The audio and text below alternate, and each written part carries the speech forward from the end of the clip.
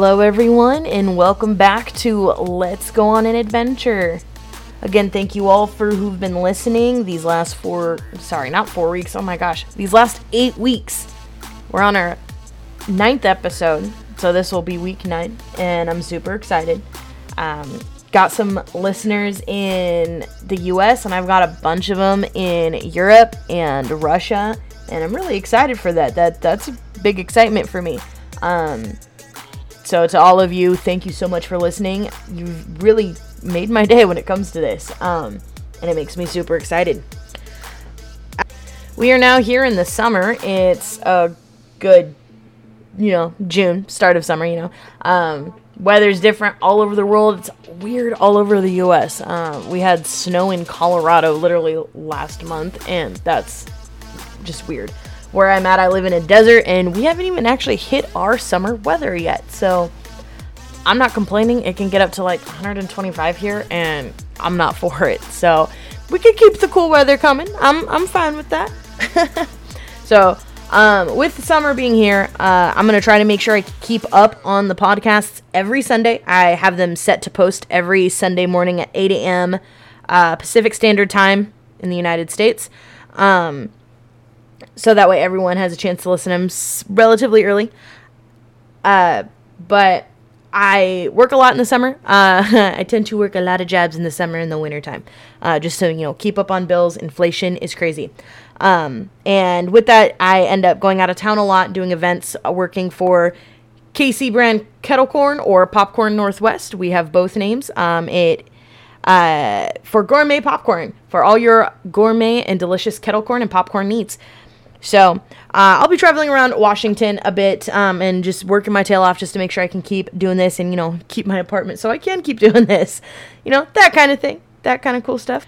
Now, before we get started on this book review today, which I'm really excited for, it's a really good book, I am going to let everyone know that this review is going to specifically be 18 and older. The reason why I say that isn't even so much language as much as this book has some really adult themes. And by adult themes, I'm not even talking sexual. There's no spice in this whatsoever. I'm talking actual intense scenes that can actually be triggering. Very much disturbing for children and even young teenagers. It was disturbing in some aspects for me, but it was a really good read. And I'm 28 years old, so that tells you something. Those who are easily triggered by anything having to do with, I apologize, harsh words, but anything having to do with rape, with mutilation, with death, this is not a book for you, and this is not a review for you. It will be heavily talked about in this book. So, warning right now, if this is not something you can do, time to turn away. And as much as I don't want people to not listen to my podcast, there are some things where I totally understand you can't do. I'm the same way with certain things. Totally understand. All right. That being said, we're going to go ahead and dive in here. So the book that I'm going to be talking about today is called The Poppy War. It's been heavily rated on Book Talk, on just different platforms, honestly. It's a number 1 book in the New York Times right now, I believe, or New York bestseller list, because it was really amazingly done. The author is R.F. Kuang. I apologize if I've completely butchered that, but she's amazing. She's a first-time writer. And The Poppy War is actually a trilogy. I'm going to be reading the other 2. I had to take a break after this book because it did kind of mess with me a little bit emotionally, but it was a fantastic read, like I said. But R.F. Kuang is pretty awesome. She has her Master's of Psychology in Chinese Studies from Cambridge, as well as a Master's of Science in Contemporary Chinese Studies from Oxford, and is pursuing a PhD in Eastern Asian languages and literature at Yale. So a very highly accomplished, educated woman. And the reason why I bring those accomplishments up is because of how she has done this book series, or trilogy, especially in this book. Now, there are some things in history that we tend to just kind of gloss over, or we don't even know. For instance, we know a lot about our American history. We know a lot that's going on right now. We know a lot about our American past, as much as America tries to cover it up. We don't know much across the seas, what they went through, except the basic stuff, where Columbus came from, what went on in Spain and everything like that. I was lucky enough when I was a junior in high school, I had transferred schools, and I went to this class called International Problems. By far one of the most depressing classes I have ever been into. However, I actually learned about some of the history that this author actually brings into her fictional world, which is really cool. Now, when I say really cool, I'm not saying, oh yeah, it's cool that I know about all these depressing things that happen in history. No, I say really cool because a lot of the history that she brings into this fictional world, you can ask around, not a lot of Americans actually know it. Except for those that may have gone overseas or were in the military. My uncle actually knew about this history because he was a Marine that was stationed in Japan. And he actually got to learn about how the Chinese and the Japanese had issues and why. And after that class, I understand why. Now, I bring that up because the Poppy War is a fictitious book. It is fictitious. However, Miss Kwong uses her knowledge from these studies and from Chinese history and puts it in her book. Puts it in her story. Now, I'll definitely say that there's a lot of lore that she uses and makes that lore come to life, which I am all for. I love that kind of stuff. Absolutely love it. And it was very fascinating. Now, this book is slow to get into, and it's separated in 3 parts. And the chapters are not short chapters. Whereas most times you pick up a book and a chapter is like, 3 to 10 pages, maybe 10. That's like pushing it. It's usually about 3 to 7. Okay? Her chapters are about 20 pages.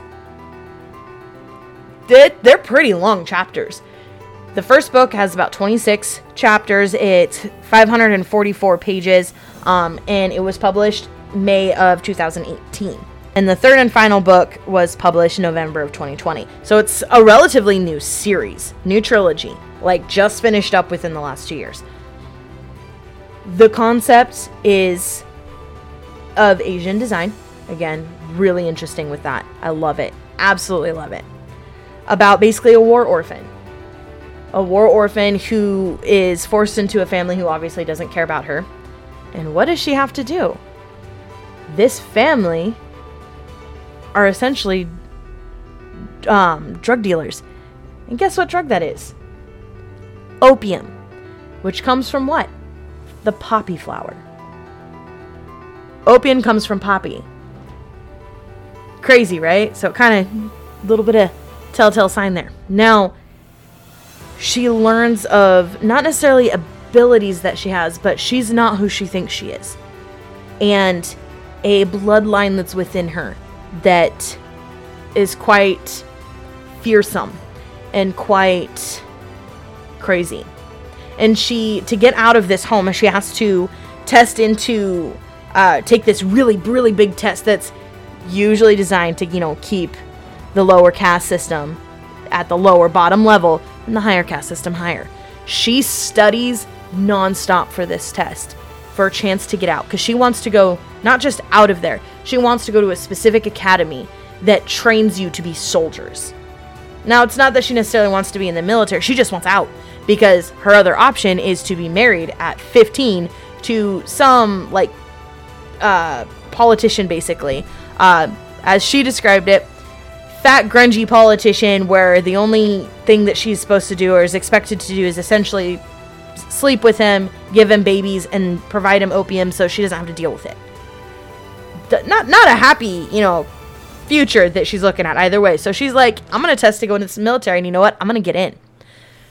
She studies day and night to get into this. And not only does she get in, but she is the highest score in her region, which is unheard of. There's, a big investigation because they're like, who'd you pay to, cheat? How'd you cheat? And blah, blah, blah. Because there's no way you, someone of the lower caste system, could get in. But she gets in. And she goes through her trials in this academy and everything. Now, she gets this teacher who's the teacher of lore, the professor of lore, right? Master, whatever you want to call it. And she doesn't understand what's lore. He basically opens up her mind to essentially the universe, to the gods, to spirituality, and not just that, but to be essentially a shaman. Now, it's because of what happens and the testing of this school that gets her to that point, because there's something inside her, like a burning sensation. It could be a way to, describe it, but it's something old. Now, I'm going to skip so much. A lot of stuff happens that requires her to be exactly what she was trained to be. A war breaks out. And it devastates the school because these children are essentially required to fight. And many die. Many of the soldiers die. Many of the children die. That's not the part that's going to be kind of crazy. She essentially gets sent to a quote-unquote part of the military, but it's a special type of military. People like her who are shamans. Well, they find out that their enemy, the Federation, which, by the way, is historically accurate in the fact that there was the, I think, Mugen Federation in Chinese history, that she added, which was really cool, where they weren't actually after a specific area, but another area, and this one town that they were attacking was just a ploy. And so they go to this city, and what they see is absolutely not even just heart-wrenching, disturbing on so many levels. This is where I'm going to say it's triggering. And I'll even give you the specific chapter. It's chapter 22. And it's historically accurate.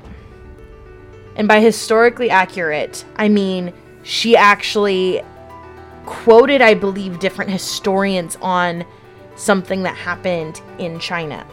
Now, this event specifically that she's describing is the event that happened in 1937 in China during World War II. Here's a fun fact.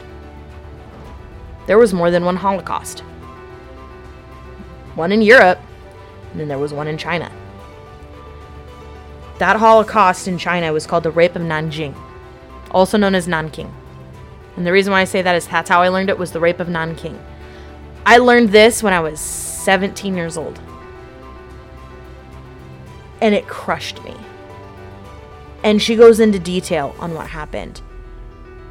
When they walk into this city, man, I have never heard of so many different ways to torture and kill a person. And it wasn't just your basic explanation of someone who's tortured and killing, like, yeah, they pulled off his fingernails and then, they slit his throat kind of thing. No. Vast detail of not just what they did to the men, but the women, the children, and by children I mean babies. And she goes into deep detail, oh my goodness, of this absolutely tragic event. And what makes it hurt so much and so triggering for me personally, being the overly creative person that I am, when I read something so descriptive, I can see it. Not only can I just see it, but I can smell the smells that they're saying, taste what they're tasting. My senses are fully engaged. And what makes this worse is knowing the details that she's describing is something that actually happened in our own world, in China. What's worse is they go through the city, through these literal mountains of bodies. Mountains. They destroyed this whole city. They didn't leave people alive if they found them, because they did find some survivors. But out of a city of, let's do small numbers, of let's say a few 100,000, They found a couple of hundred. Maybe. Few 100,000 bodies just piled up, rotting. And not just piled up. Like I said, she goes into great description on how they were tortured, and this actually happened in our own world, in China, in 1937, during World War II. Even worse, that wasn't even the worst part of it. Well, okay, it depends on how you see things. What they did to women. There's a reason why they called it the rape of Nanjing. They find survivors, and one was a person that she actually trained with at the academy, and she gives her a detailed account of not what just happened to her, but the other women that they found the bodies of there. And again, this was an account of actually what happened in China in 1937. Actually happened. And I've talked to a few people. My uncle's the only one who's told me that...